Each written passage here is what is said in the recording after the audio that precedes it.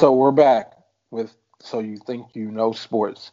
We give you weekly updates on things you want to know, like off the court stories, game highlights, and all around current sports knowledge, mostly highlighting NBA, NFL, and sometimes college.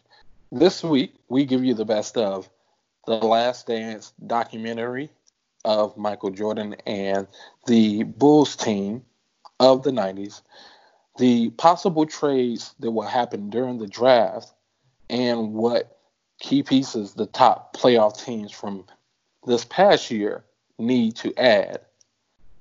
Tua's draft stock rising and dropping at the same time. Draymond's comments about KD holding Golden State hostage with his move from Golden State to the Nets, along with KD accusing a reporter of riling up Steph fans. But before we get into it, I'm going to go ahead and introduce the host. My name is Alex, and Mohammed, say something for them. Hey, just want to say what's up to all our listeners. Thank you for listening, and make sure you also subscribe to our other platforms, including Instagram and Twitter. Yes, definitely spread the word. We will still have interesting news, as there has been pretty interesting news still there, even though sports have not been in play. And one story I did leave out in the title there is in the beginning was Gronk also going to be playing with Tom Brady, as he has been traded from New England to the Tampa Bay Buccaneers. But we begin with the Last Dance documentary of the Bulls and Michael Jordan's career as a whole, along with the ride and the last ride of the main pieces of the Bulls. So some of the highlights from the documentary, as it is I think a 12-part series, as only 2 episodes have only aired. But some highlights being Scottie Pippen's bad contract extension, Michael Jordan's first year teammates being called the traveling cocaine circus. In 97, Pippen was almost traded for Tracy McGrady, along with long-standing beef between Jerry Krause and the players of the Bulls of those 90s teams, winning 6 championships, as many people know. But I'll go ahead and ask, in review, was Scottie Pippen right by holding out, especially since he was trapped in that 7-year, $18 million deal? I think that he was right on holding out. He no longer wanted to sacrifice for the team for his enjoyment, so he decided to have his surgery late when he could have had it in the off season. So he really just decided to just enjoy his time with his family. He didn't want to, in quotation marks, waste his time rehabbing during the summer when he can do that on company's time and do that during the season. And usually, well, I know now, a lot of players, they get their contracts restructured. And for all of the things that Scottie Pippen did for the Bulls, he was right in trying to get more money. And $2 million is not that much. Not at all, even for that time. And for Michael Jordan to come out and say that Scottie Pippen is his best teammate ever, he definitely deserves a higher contract. So I think he was right in doing what he did. He shouldn't have done it any other way.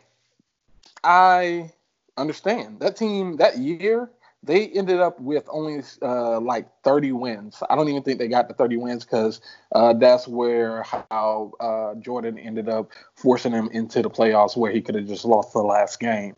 And the documentary came up. But Scottie was definitely right by holding out and by doing that with the surgery, because he wanted to guarantee some things.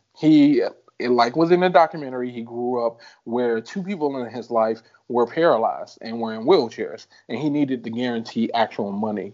And I guess he's seen where accidents happen, where people can get hurt, and he just didn't want to be in that box and have nothing to back it up with. So he took what was right in front of him. I can blame him, but he definitely was right about holding out. Because 7 years, 18 million, that's less than 3 million a year. That's like 2 mil plus something. And when the rate was a whole lot higher, and he was like pretty much like the second best player in the league at that point. Um, it's very hard for me to say whether he was the second best player in that league, but he was definitely the second most important player on that team. Um, I wasn't really watching basketball at that time, of course. I was much younger, and I don't know if you were. Did you get to see a lot of the glory days of the Bulls? Some of it, not like that. I was probably, yeah, I was like 10. So it's like I saw some of it. Like I have fond memories of some of it, like the Cowboys and yeah, I grew up in it. Just because to tell my age, I'm in my 30s, not high 30s at all, but nowhere near the high 30s. But just to say, yeah, I was there during that time. So yeah, I can remember that, and that was a lot. It was a whole lot of hyperbole when I said he was the second best player, because I'm pretty sure you could have found a second better player in the league. But when it came to their dominance during that time and the significance of how much of a contract he should have had for how important he was to a championship team that was just extremely dominant together, and mostly because of their combination, that makes him the second most important player in the league. That's the only reason why I say that. That was a whole lot of hyperbole. Okay, I can see that point. But yeah, he was definitely way underpaid. I think even before that, Michael Jordan, before he got his bigger contract, he was underpaid. But he made way more money than $2 million. But yeah, Scottie Pippen, he was right by holding out. Michael Jordan did say that it was selfish because he wasn't looking for the best interest in the team, but you have to get your point across, and he finally did, and I think he got a contract right after that. Yeah, I agree, and I'm surprised, but I'm not surprised that Jordan didn't have his back, because Jordan didn't have his back when it came to that, and like you're surprised, but when you think about Jordan, you're not surprised that he took that approach. Man, if we're not out here winning, who gives a F about your money? Like, you signed the contract. Don't cry now. He never really had any sympathy ever. But I'll move it along. Do you believe Michael Jordan held out in the wild partying as a rookie with the traveling cocaine circus? Do you mean did he resist, like Yeah, the temptation? completely resist. Like nothing, none of it. None of it. No, Like, no. I don't think he completely resisted. I think he initially did, um, because he never had any type of drinking beforehand or smoking. But you look at Michael Jordan now, and he had a little shot right by him whenever he was talking a during the little documentary. yak. Yeah, A and little he's yak. known. Oh yeah, on that black and mild and that yak. But he he's very well known for having the cigars. So he kind of just probably had a more prestigious approach instead of going for cocaine. And you got the cigars and some type of liquor or whatever. So he's not innocent in this whole thing. Mm, I don't think that. I think that's older Michael Jordan. And like, it's cool to say that he didn't, but he definitely did. You know what made me think and know he did? He said he came into the room. He didn't say he left the room. He said, oh, yo, they said they looked out the window, out the peephole. Oh, yes, that's a rookie. Don't mind him. Go ahead and let him in. He said there was something for everybody there. Everybody includes him. Well, I mean, he probably did dabble in a little bit, I but don't, I mean, because we're I not don't think exactly he. sure. Yeah, I don't think he snorted any coke. We can never be definite on these things, but I don't think he was snorting coke. I don't think he did any too much of the hard things, but he at least experimented a little bit while he was there. Yeah, I agree. That's how he got to this point. He wasn't the drinker or the smoker before he got into the NBA. Not that I know of. They haven't shown that. Um, and it would be really interesting to see how Michael Jordan would be during this day and age, having a microscope. Would he be looked at as good as he is now? Mm, uh, Oh, I'm not talking about as a player. I'm just talking as a about public person, perception. Yeah. but everybody kind of knows Jordan's an asshole. I don't think everybody does, because that's what he was afraid of. He gets love no, despite the fact that people know he's an asshole. Like It's, Jordan's a complete asshole, it's the general public that doesn't know, because that's why he was afraid of. and I still like him. That's the thing about it. Everybody still likes him. Like it doesn't keep you from liking him for some reason. He was gifted with that also. You detest his money grubbing ways, but in the way he does act towards people and how condescending he does act towards people, but we still like him because we know, like most people know, he's an asshole. Yeah, he's not the best. Yeah, but to move it along, and if Tracy McGrady actually got traded to the Bulls in '97, do you see Jordan still retiring early for the second time? I think he still would have left the Bulls, because he had already had the mindset that that was basically his last year, because he did not have a good relationship with management, especially Jerry Krause, and then the owner not giving him the right amount of money. And then on top of that, they were going to get rid of his favorite coach, Phil Jackson, and he never wanted to play for any other coach while playing for the Bulls. So I don't think the history changes if they get Tracy McGrady. Mm, I'm not exactly sure. He has a competitiveness about him, but I do kind of agree because Jerry Krause was very hard on the fact that he wanted Phil Jackson out of there. He felt like he made him just like he felt like he made the players. But we'll actually get to the next question about this. But if he got Tracy McGrady was pretty young at that point, and he won an MVP. He just went into the Hall of Fame. So, ooh. I say no. Uh, I think it would be hard for him not to because Pippen wasn't the other Pippen. Like, he was still good, but he wasn't Tracy McGrady at that same time. But did Tracy McGrady defend and pass and steal at a high level like Scottie Yes. Pippen did? Yes. So you think he would have been that same scored. type of player, had that same type of connection? I don't know about that. I don't know about the connection, but having a younger, better Scottie Pippen, because they're kind of the same type of athlete. I would say Pippen definitely uh, steps it up a little bit more when it comes to the defense, but only by a little bit. Tracy McGrady could play defense. Yeah, but that's the main thing that they wanted Scottie Pippen for, is he could offset Michael Jordan by defending multiple positions and doing everything else. I mean, he definitely could score, but that's what his main use was. True, true.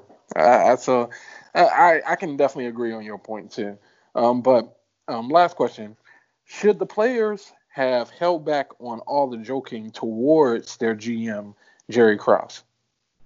Uh, that's very hard to say. I think because they wanted to get a point across. They wanted Jerry Krause to know that they despised him completely, and everything that all the credit that he thinks he deserved none of it. That's what they wanted. That's the point that they wanted to get across. Um, Me myself, I would like for them to be more professional, and just have that professional banter towards each other. Not have like, are you taking your short man pills? or like we doing some layups. You wanna join or whatever. I Not think making jokes like that. I But I think mean, the joke was, are you sure those aren't diet pills? oh yeah. I mean, well, I mean, I think he gave him like two options in that, but Yeah, either way, they were throwing shots, uh, haymakers. it's But just hard. But you know what? I don't have a problem with what they were doing. So far, it doesn't seem like they just went over the edge. I think what they did was fine. I'm not going to get behind it, but I don't have too much of a problem with it. I'm not. Of course, we should be all against bullying and all of that, but he had it coming. I think the way he was quite bratty about things. He wanted to make a point and felt the players shouldn't be able to make any type of point. They're just the lower level. They are the below what we are. Things which even came from him trying to have different type of rings made for players versus the upper management. He felt it was the office, the upper office, that made these championships, that made the moves, which on the low, that low contract that Scottie Pippen accepted did create a gap for them to get better players and to be dominant for a good while.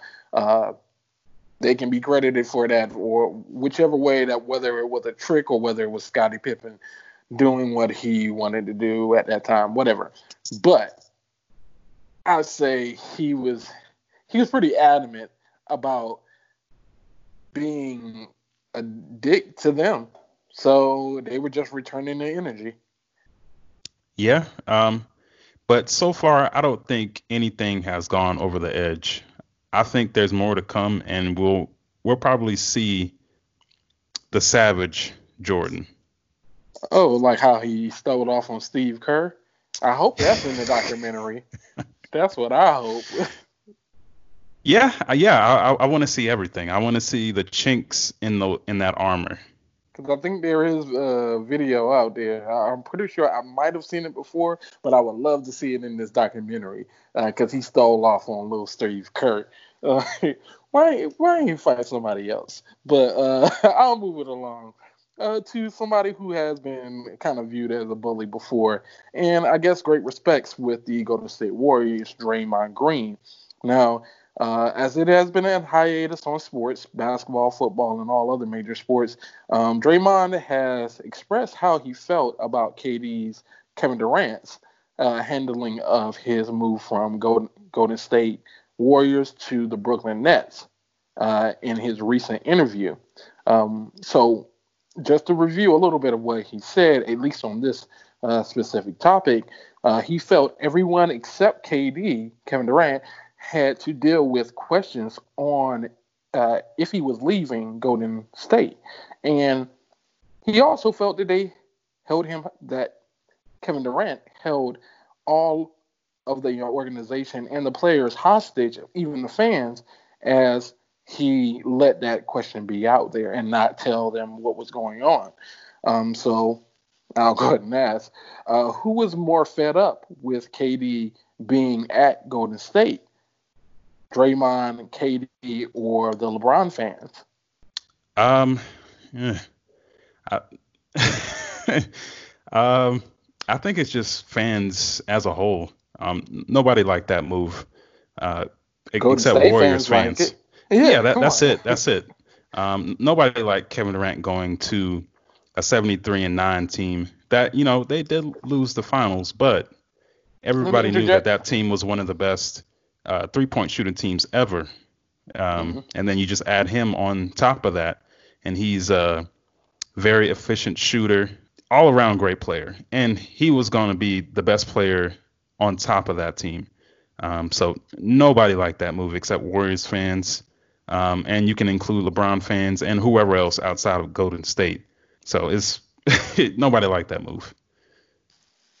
Okay, so at that point, who was more fed up with KD being at Golden State?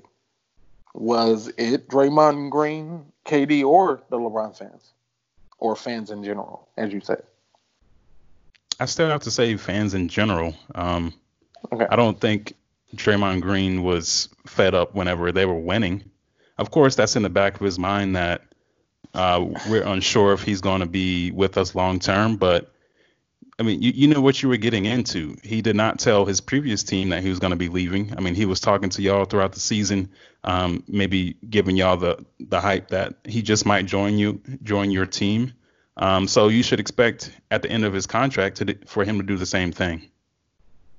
I believe if I had to pick, because the reason why I put, just to kind of explain why I put LeBron's fans in there, is because because I am one, would believe that LeBron would have had multiple more championships of the ones that Golden State had if Golden State wasn't so dominant during that time, especially when they gained KD. Because if it was like LeBron figured them out as when he did the 3-1 comeback in that series and that championship for the Cavs. But in this case, I say it's Draymond Green at that time because he called him a bitch. He called him right on the sidelines, right where everybody was gonna know, right in the camera's view, and call him a bitch. That's simply as that. And I know KD was fed up, like he felt like, I'm always still the outsider. You were the outside. You were the outsider. You came into a situation that was already pre-made. It was already pre-made championship. It was already pre-made going to the finals, whether you were there or not. So, and the only thing argument in that is maybe OKC being there and making it, or Houston making it over them during that time without the dominance of KD. That's the only debate in that. But I still think it was Draymond at that point because he was simply fed up with KD getting credit for filling in a already very well filled spot. But wasn't he the same guy who recruited him like right Yes. after they lost the finals? Yes. And he wanted to snatch it back. He felt he was acting a certain type of way, and he's played this loner role all this time, even though they've been doing nothing but reaching out and trying to accept him. And I think he was fed up with that role of him. Oh, you know what? I'm always separate. I never accepted. They don't really like me like this. Always me, KD and the Warriors. You can't do that when they're literally always trying to stretch out their arms to make sure you are a part of the group. I don't know Did you about not? Draymond Green. You didn't get that feel from them, because Steph Curry is a consummate nice guy. Even when all of this stuff was looming and it was being hectic, or when he was pretty much knowing that KD was going to leave, he even went to visit him or talk to him about still staying. He's the consummate nice guy all the way through. So, and I don't think Clay is that too much of a confrontational person to care either. So, all the energy got to come from the third best, well, really fourth if you're counting KD in it, but that person out of the group, third person, to be the one to be the aggressor. And I think it's going to be Draymond, who's the real person who was fed up more than even KD and more than the people who felt that they wanted to break this whole power crew up. So when you said more than the people, do you mean the general public? The fans, like you said, the public, the all over fans. I said LeBron's fans, but all fans, like you said, outside of Golden State, did not like this move. Okay, I cannot agree with that. Mainly because he was definitely enjoying that time whenever they were winning back-to-back championships. Now, of course, he has that in the back of his mind, but it in no way does it outweigh the hate that people felt towards Kevin Durant joining that team. And people still hate him for that. True. Very true.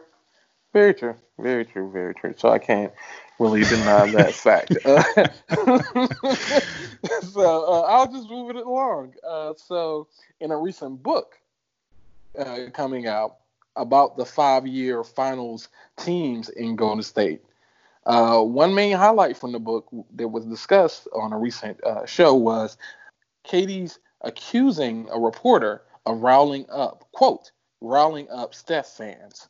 So, will Kevin Durant ever be held as high as Steph Curry in any city? When you say be held as high, do you mean just as his personality, like people liking him, or like his skill? Not just his skill, like his. I'm not his. I'm saying be held as high as you're a pillar of their organization. Something like Paul Pierce or Dwayne Wade or even Shaq in both cities, Okay. and just somebody who's already held high. Like those people are held highly in their cities, and KD is already kind of forfeited. Just I guess I need to go ahead and say my point, but he's already Okay. forfeited All it. right. Go ahead. Yeah, he's forfeited it at OKC, and they don't like him no more. They're the ones who invented the whole cupcake nickname for him after he left them unexpectedly, and then he left it sour also with Golden State, as not with the organization because they'll welcome him there, but it's always going to be an eerie type of feeling when he comes back that since he's not a part of the organization, which all players feel this way anyway, they're not a part of the organization right now, so they don't feel like it's all the way fully at home unless they've been there for many years. But in this case, he was really only there for 3 years. He was already an outsider, and it's not like he's that welcoming if he got to see Draymond just around or almost anybody. I don't think he's the type of person who wants to look anybody from Golden State in the eyes. Yeah, I have to agree. He's not going to be held to that standard like Steph Curry. Steph Curry, um, in a way, he lifted the franchise along with the other players, but he was the main player in that. So Kevin Durant will never be looked at as that, mainly because he just switches from team to team. He did have a pretty good legacy at OKC, but never won a championship there. And then the way he left them, just left an empty feeling in most of the fans and really just fans in general for basketball.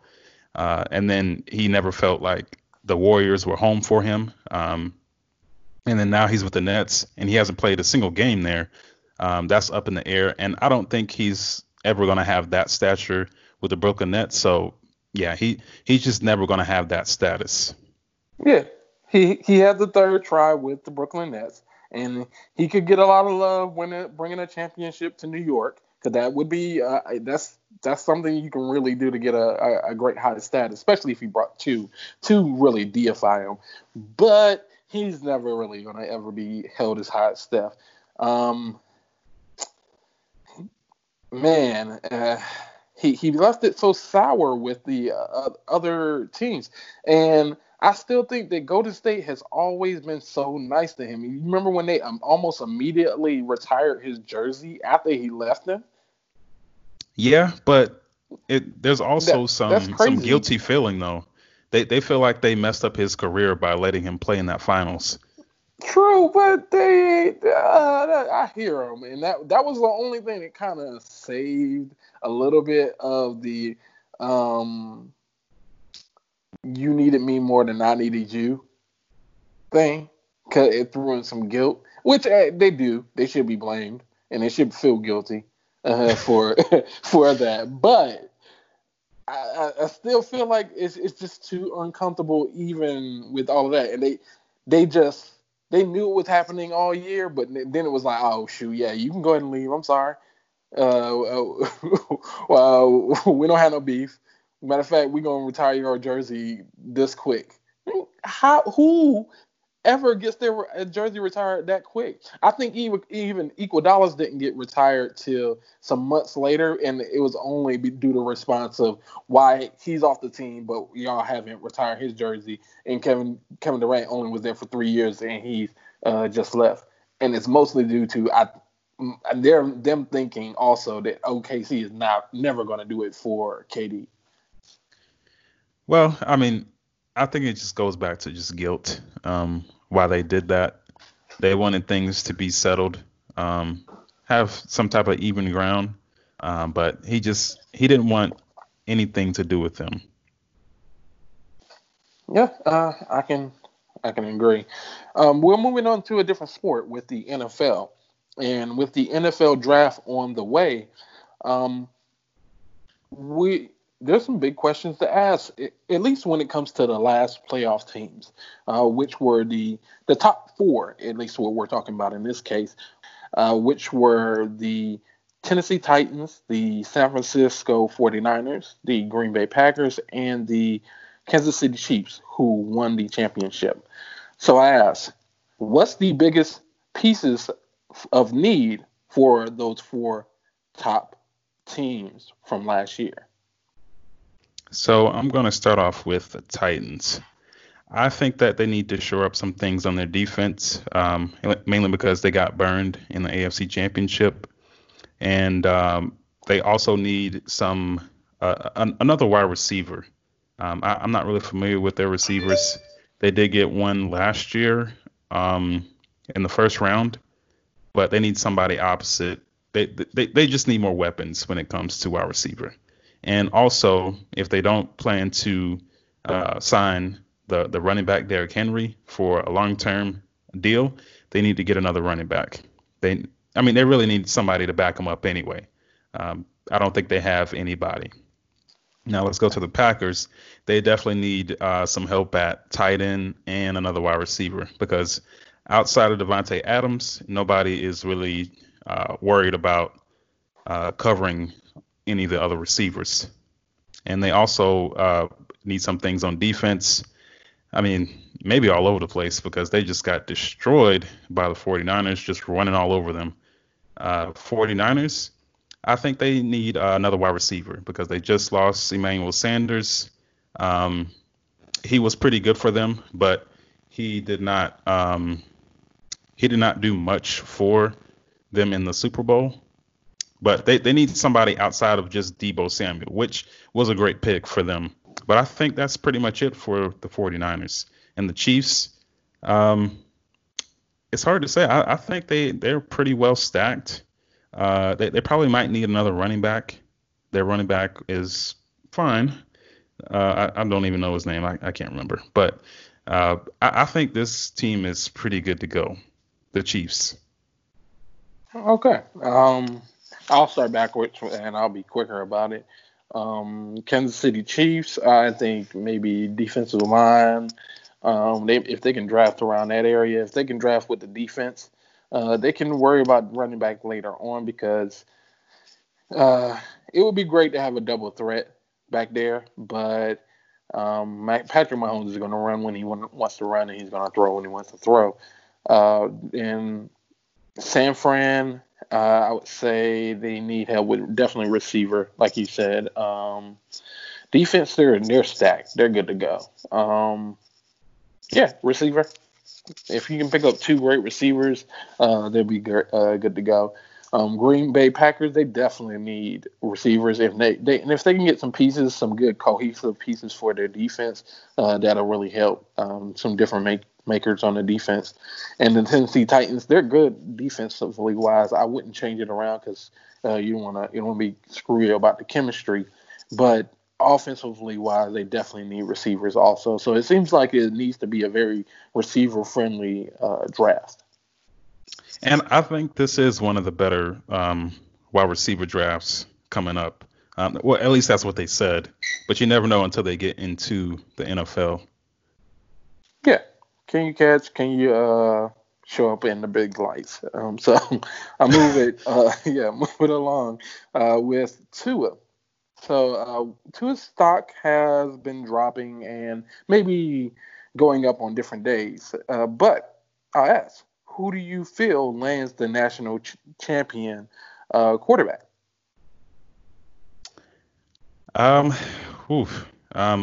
Initially, people said the Dolphins. Of course, the Bengals have the number one pick, and Joe Burrow is pretty much already moved in. I don't think anybody sees him not going number one overall. But pretty much, it still just seems like the Dolphins. I think that people are just trying to downplay his stock and have him just try to go lower. But I still think It's the Dolphins. He's way ahead of schedule when it comes to being off of his surgery. He had a pretty good pro day. I mean, it was virtual with less than 10 people, and he was moving pretty well. And we already have seen what he can do on the field. The only question is his injury risk. He's had multiple surgeries while in college, and whenever you draft a quarterback, you look for the long term, at least 10 years or more. And I just hope he can play for a long time. Very true. I have a two-part answer on this one. So I'll start with the wacky answer. If things get wacky, I think it's the Patriots. If the draft gets Ooh. all wacky, it's going to be the Patriots. Ooh. But my realistic answer, my heart answer is definitely going to be the Miami Dolphins. I think they're really going to try to work. Either way, he's going to end up in their division. Because they're both in the same division, Miami or the Patriots. But if the draft starts to get wacky, Miami doesn't pick them, and somehow something happens, they flip this around, this draft pick, that whatever, they do some Bill Belichick stuff, it's going to be Patriots. But I'll say Miami confidently. Okay. And in that situation, if the Patriots do get him, they're going to have to move up because they are at number 23, and the Dolphins have two first round picks. So, I mean, if he doesn't fall back, or if they don't pick him with that first pick, which is the fifth pick, I mean, they have another chance at number 18. So in this situation, the Patriots have to trade up. And I'd say, go ahead. Go ahead. I was saying, Go ahead. I was gonna say, could you imagine a wacky draft where, of course, they're gonna have to deal with the technology curve because it's not like the normal draft at all anymore. It's gonna be limited amount of people, limited amount of say so. And could you see people being scared to pull the trigger on Tua and it just falling to that point? That's why I said if it got wacky. That's why I said if the draft gets wacky, which is highly probable this year, and that is probable in regular years, but it's very highly probable this year that I think if that happens, that's what's going to shake out. Because I can't think of any other team that's really looking to pick up. Like, think of the Chargers. NFC. Okay, yeah, the Chargers, but I could see that happening. Maybe that's probably the other better choice. But outside of that, I can't see many other teams. Like, okay, maybe it's the Jaguars, but the Jaguars just already did a lot at quarterback. And I actually think one of the subjects we're going to be covering later is they might be looking at Cam. So I don't know. I think that's just, if Miami doesn't pick them and drafts get wacky, I think it's going to be the Patriots. I can only hope so. If we don't get Tua, then I would want Jalen Hurts. The other quarterbacks are too risky for me, I think. I don't think they're projected to be drafted pretty high, but I don't think they are like first round draft pick potential. I feel like Jalen Hurts is not Bill Belichick's type of quarterback. I don't know why, but I just don't feel like that's his type of quarterback. I think he wants a throw first quarterback, not a run first quarterback. Yeah, but in this new league, I know. It's just going to be like that. And he did coach one before. He had Jacoby Brissett in one game. But his playbook is great for that type of quarterback. And somebody who's really going to dink and dunk. Somebody who knows the playbook, who's really just reading coverages and playing Madden. Not the most talented arm, but the person who can break things down and make the right throw. And I think that's the type of quarterback he likes. I think that's Jalen Hurts. I think he's not going to wow you with his arm, but he's going to make the right plays. I guess. I think he's subpar at arm.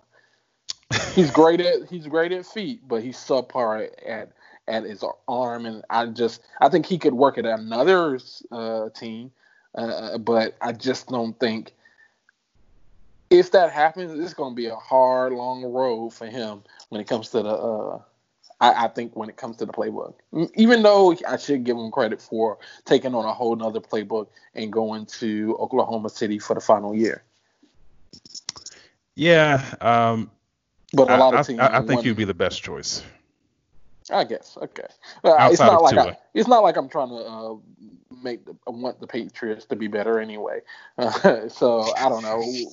I guess go with Jalen Hurts, but I'll move it along. So we're going to cover trades that might happen during the NFL draft, specifically these two players. As I've mentioned just previously here, the Jaguars are eyeing Cam Newton.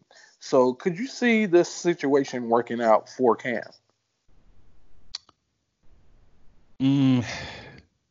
Maybe. He's going to have to be the Cam of old because this team just looks like a worse version of the Panthers. They do have a good running back for now, Leonard Fournette. And they're looking to move him, just to kind of put that in there. Yeah, that's what I was saying for now. And then they do have some, above average wide receivers, a declining defense, full of players who don't want to stay there.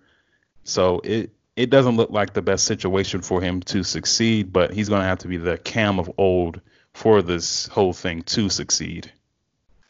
I think no matter where he goes, he has to be the Cam of old. But I think his most favorable landing spots are the Chargers or the Jaguars. It's not many outside of when I really thought he was a great fit for the Bears, but they did something stupid by going to get Nick Foles, which I just don't understand. That's your guy. I definitely. Yeah, I feel he's underrated when it came to being at Philly. That's the only place I feel that works. I still think Philly would be better with Nick Foles right now. But outside of Philly, I don't have that type of faith for Nick Foles at all. Well, I don't have any faith in him as a starting quarterback. Like, if he has to start the whole season, he's not going to succeed. But if he can come in and out, that's where he's better. I think he can ride the wave of the city when it comes to Philly. And it's going to be really a tough road for Wentz because I don't think even though he has a championship ring and he was a pivotal person in that season, he's never going to get the credit or never be. I don't think he ever gets another championship. just to put it out there. I agree. He might be even forgotten in the history of football. Seriously, like what else? What has he provided so far? Has he provided any record book notable things? No, just really almost near wins. So he didn't get that MVP that he was competing for the same year that he got injured, and then has never won a playoff game. He had a chance to get into one and then got injured again. So he has been Mr. Glass. So is that not probable? I think it's highly probable he gets forgotten in the history. And not wishing that on him. It's not like I care one way or the other, but I think it's highly probable he's forgotten in the history of football. Yeah, just maybe. He might have been like those what if stories. But Nick Foles is going to reign forever here with Philly. He's brought them their first championship and their only championship. Unfortunately. So I move to the next person, which is the team and the person where the Cleveland Browns are looking to move Odell Beckham Jr. So what is the best home for OBJ? The best home? Well, since everybody's joining, why not go to the Tampa Bay Buccaneers? But I'm joking on that. That's too much.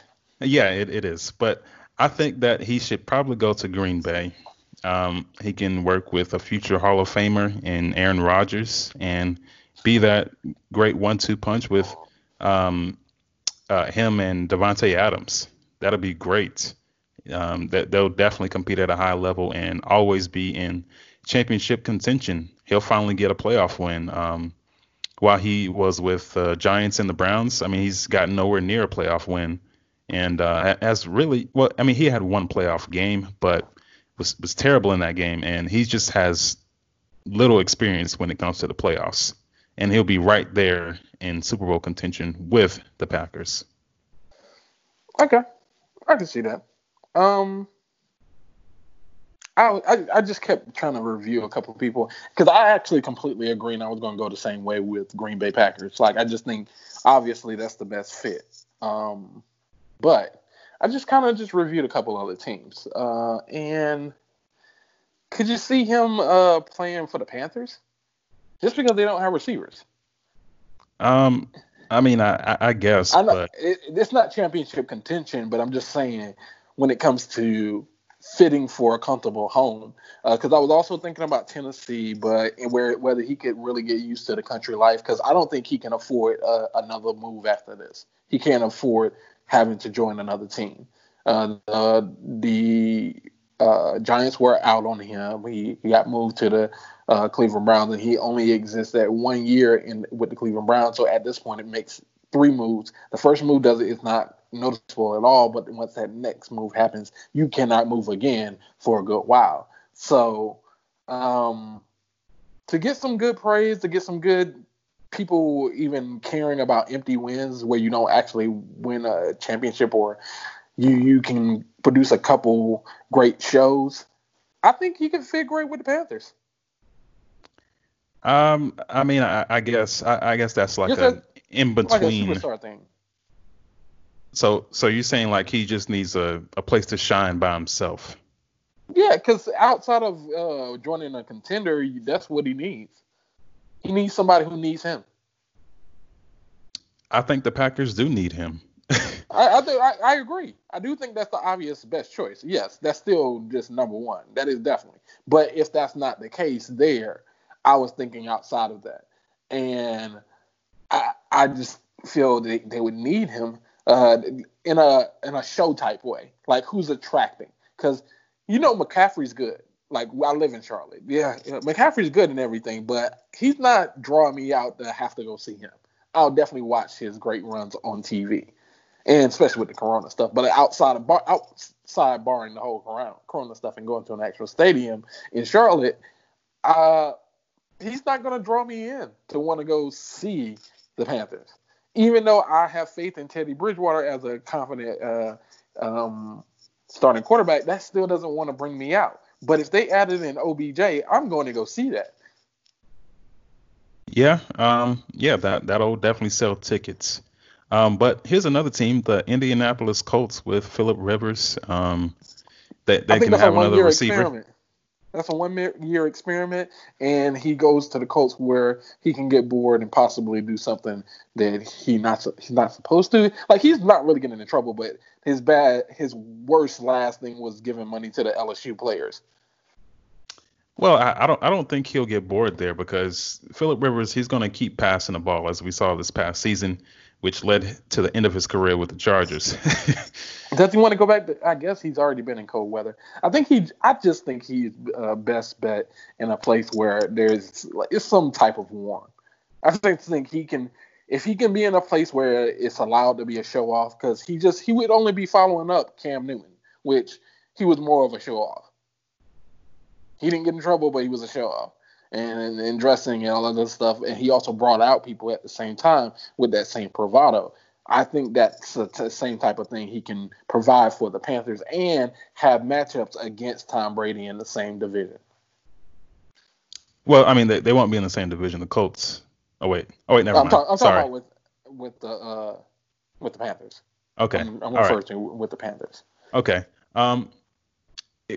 What about him going to the Ravens? I mean, that could be a good choice. Yeah, right? Yeah, it'd be great. But I think that he could also end up where it's a year later and he get moved again, and ain't no nonsense. I don't know. If you mess with the chemistry at all, you can be out type of thing. Because Lamar Jackson's the star, And to be real, if anything, they would probably monitor how much fun they're having together. I just feel like that's what the way that would be like. Hey, just make sure ODB ain't getting Lamar Jackson out here. He was just the MVP. He's now a face of a franchise. He cannot be doing this. He's along there with Patrick Mahomes. He's a face of a franchise. He about to be on the front of Madden, which he is. So I feel like they would not need him in any way, and probably would look for any reason to get rid of him if it's not working out in any type of way. I don't think he's that toxic where he He's not has toxic. to be moved. I mean, that sounds like it's pretty toxic. You're saying No. every other I'm place saying, is a 1 year deal. No, I'm saying he has no room. Like he has no room to be him. I think just wanting to go out and party every now and again, it could be strikes against him. Stuff like him giving the money to the LSU players would get him traded. I mean, I guess. I don't think that would happen with the feedback. Panthers. If it's with the Panthers, that's not happening. He's staying on the team. I don't know about that because they just moved Cam Newton. True, but they need to draw people to the seats. And this is a good way to say we're not in rebuild mode. It would be great if they had what's the linebacker again who just retired? Luke Kuechly. Yeah, Luke Kuechly. It would be definitely rounded out if they had Luke Kuechly, because that would just be a great little show to show, hey, we're facing up against Tom Brady and the great show at Tampa Bay out of nowhere, along with ODB and Teddy Bridgewater, who has a great record, and now he's showing he's supposed to be a starting quarterback, along with the great running back who's the highest paid running back in the league. I just think it works great together, if I can live in that imaginary world. I don't think that happens. You're probably right. So we go into our last subject, which is actually a great highlight and out of nowhere story with Rob Gronkowski coming out of retirement and letting the New England Patriots know that he would love to and was interested in joining the Tom Brady with the Tampa Bay Buccaneers as the trade happened. So Rob Gronkowski is traded to the Bucs for him plus a 7th-round pick for a 4th-round pick going to the Patriots. So I'll ask, what made the Patriots grant his wishes? I think the Patriots just wanted to get any type of compensation for Gronk in this situation and just granted him his wish. Because I think in his last year, or maybe upcoming into his potential last year before he retired, they wanted to trade him to the Detroit Lions. At least there were rumors out there.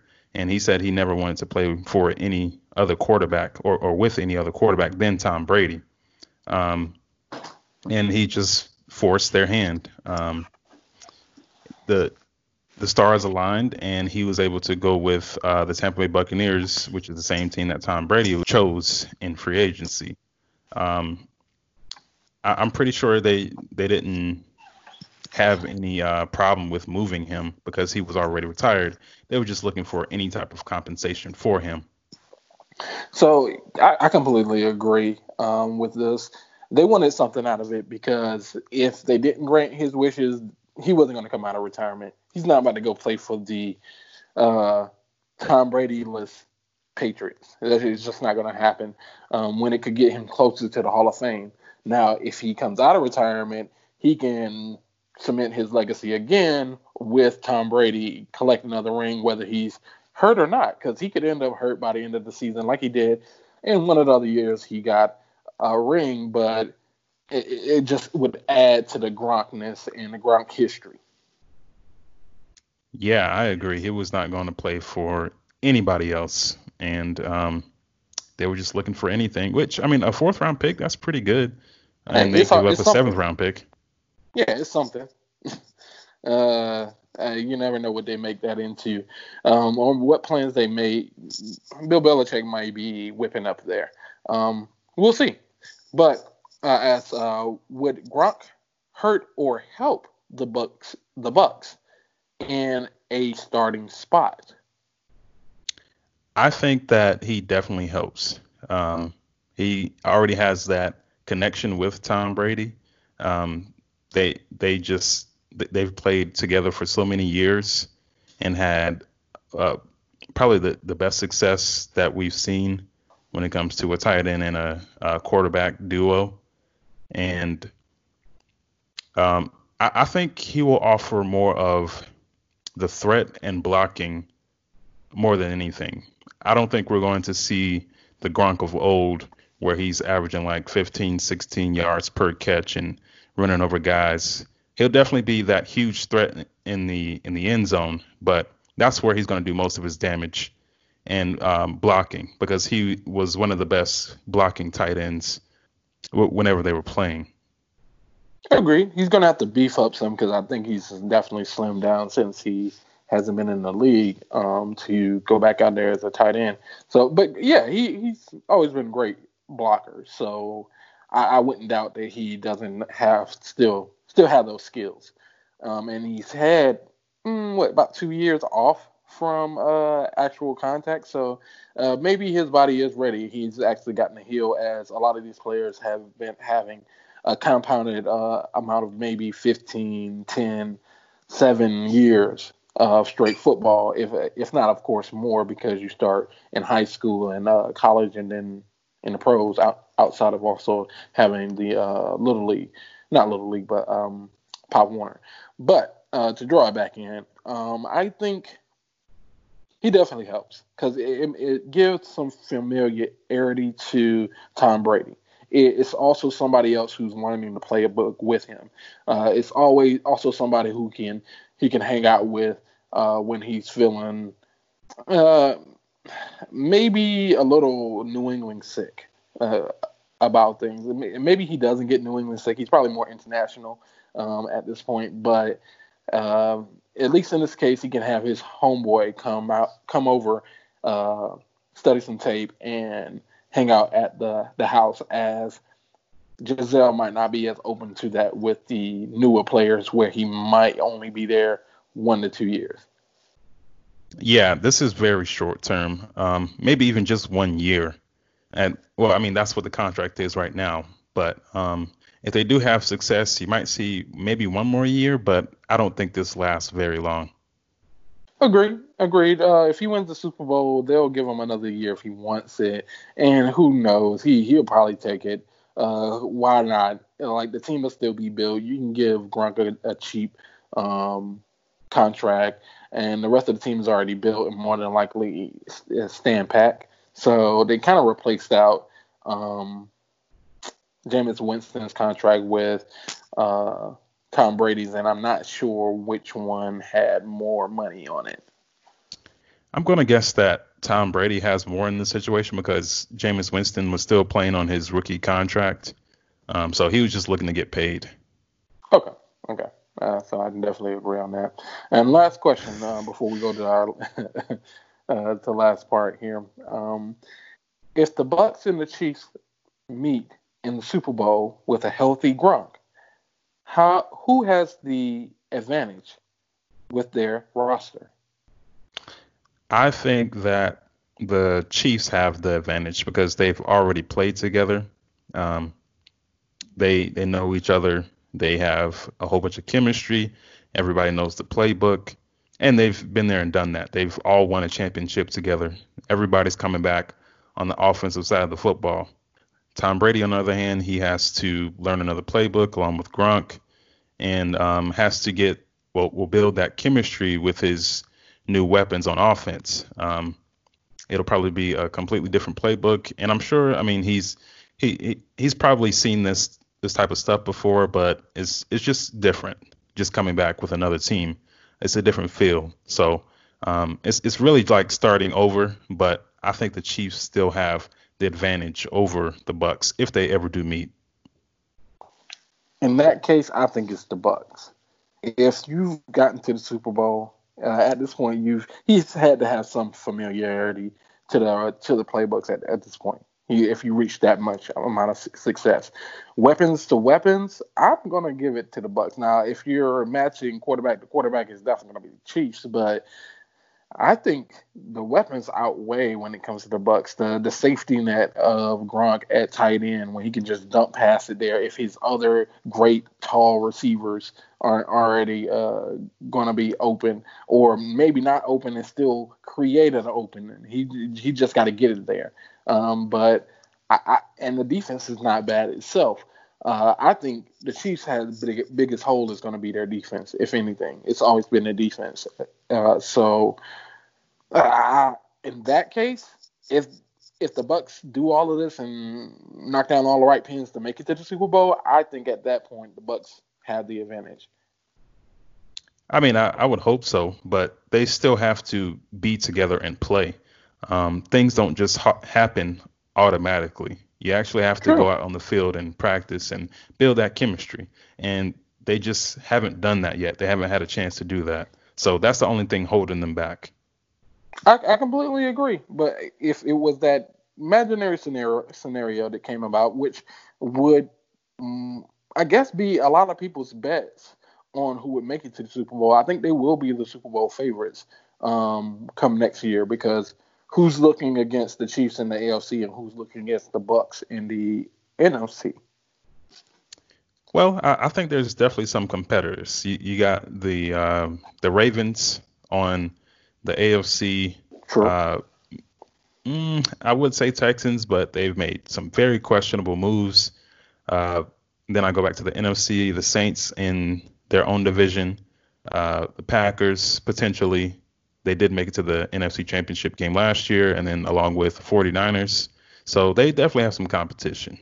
They have competition. I agree. They have competition, but going into the year, who are going to be favorites? Like, the betting favorites. I would agree with those betting favorites, the Bucks and the Chiefs. And I would like to see that Super Bowl, but things don't normally happen or will work out the way that we think. Agree. Definitely agree. So we'll finish out this week, and this has been So You Think You Know Sports. This is the last part, which we do each week, which is 3 questions, all of them are multiple choice. Your guess is about as good as mine. Muhammad comes up with the questions, so I try to answer and give you any extra information I may know about the subject. So go ahead with the first question, Muhammad. All right, so which of the following tight ends has the most all-time receiving yards by a tight end in NFL history? A. Shannon Sharpe, B. Antonio Gates, or C. Tony Gonzalez? I like that choice. I like this question. I think I might be able to guess it, but I'm not going to be fully sure once I answer, though. So I don't think it's Shannon Sharpe. I think he might have been in that conversation for a while, but I think it eventually got overrode by other players. So just repeat the question and answer again, and I'll try to answer quickly. All right. Which of the following tight ends has the most all-time receiving yards by a tight end in NFL history? A. Shannon Sharpe, B. Antonio Gates, or C. Tony Gonzalez? I definitely think it's between Gates and Gonzalez, and I really think it's Gates. So I'm gonna go with Gates.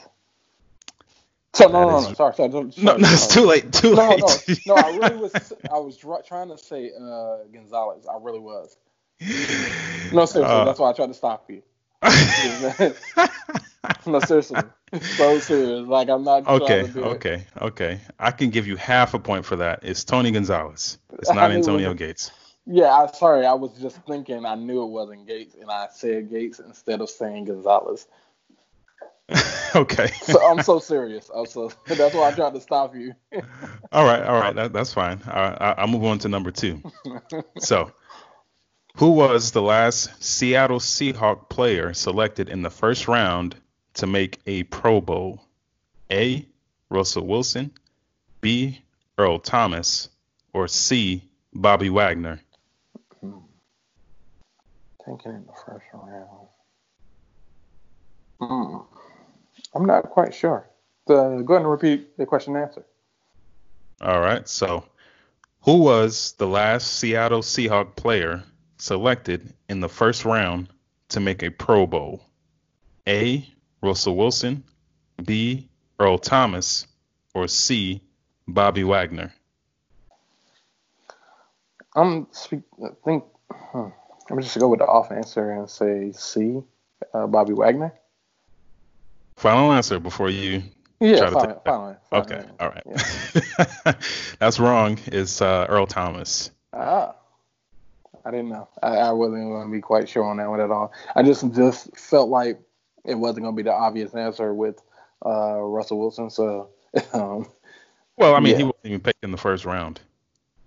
I didn't even remember that. But All right. So, number 3, who was the first running back taken in the 2019 NFL Draft? A. Josh Jacobs, B. Devin Singletary, or C. Miles Sanders? mm, I really have no idea because I don't watch the draft that often, to be real. I just say, are they on what teams? I just, Well, do uh, you know who these players are? yeah, I do. Okay. But I just don't know when the world they got drafted. Repeat the question and answer. All right. Who was the first running back taken in the 2019 NFL Draft? A. Josh Jacobs, B. Devin Singletary, or C. Miles Sanders? Hmm. I'm gonna go with C. That is wrong. Uh, I It's mean, what was it Josh gonna be? Jacobs. He plays for the Ah, Oakland Raiders. yeah. So I would have not gotten because I was 50-50 in between B and C, so I would have got the answer wrong either way. So I was shooting blanks on both. All right, so I guess I got a 75 worth of point, 3/4 a point by my calculation. Yeah. Yeah. but Kinda. I but give you the first one. yeah, well, we'll definitely give you all the updates you want to know about sports. And this has been So You Think You Know Sports. See you next week.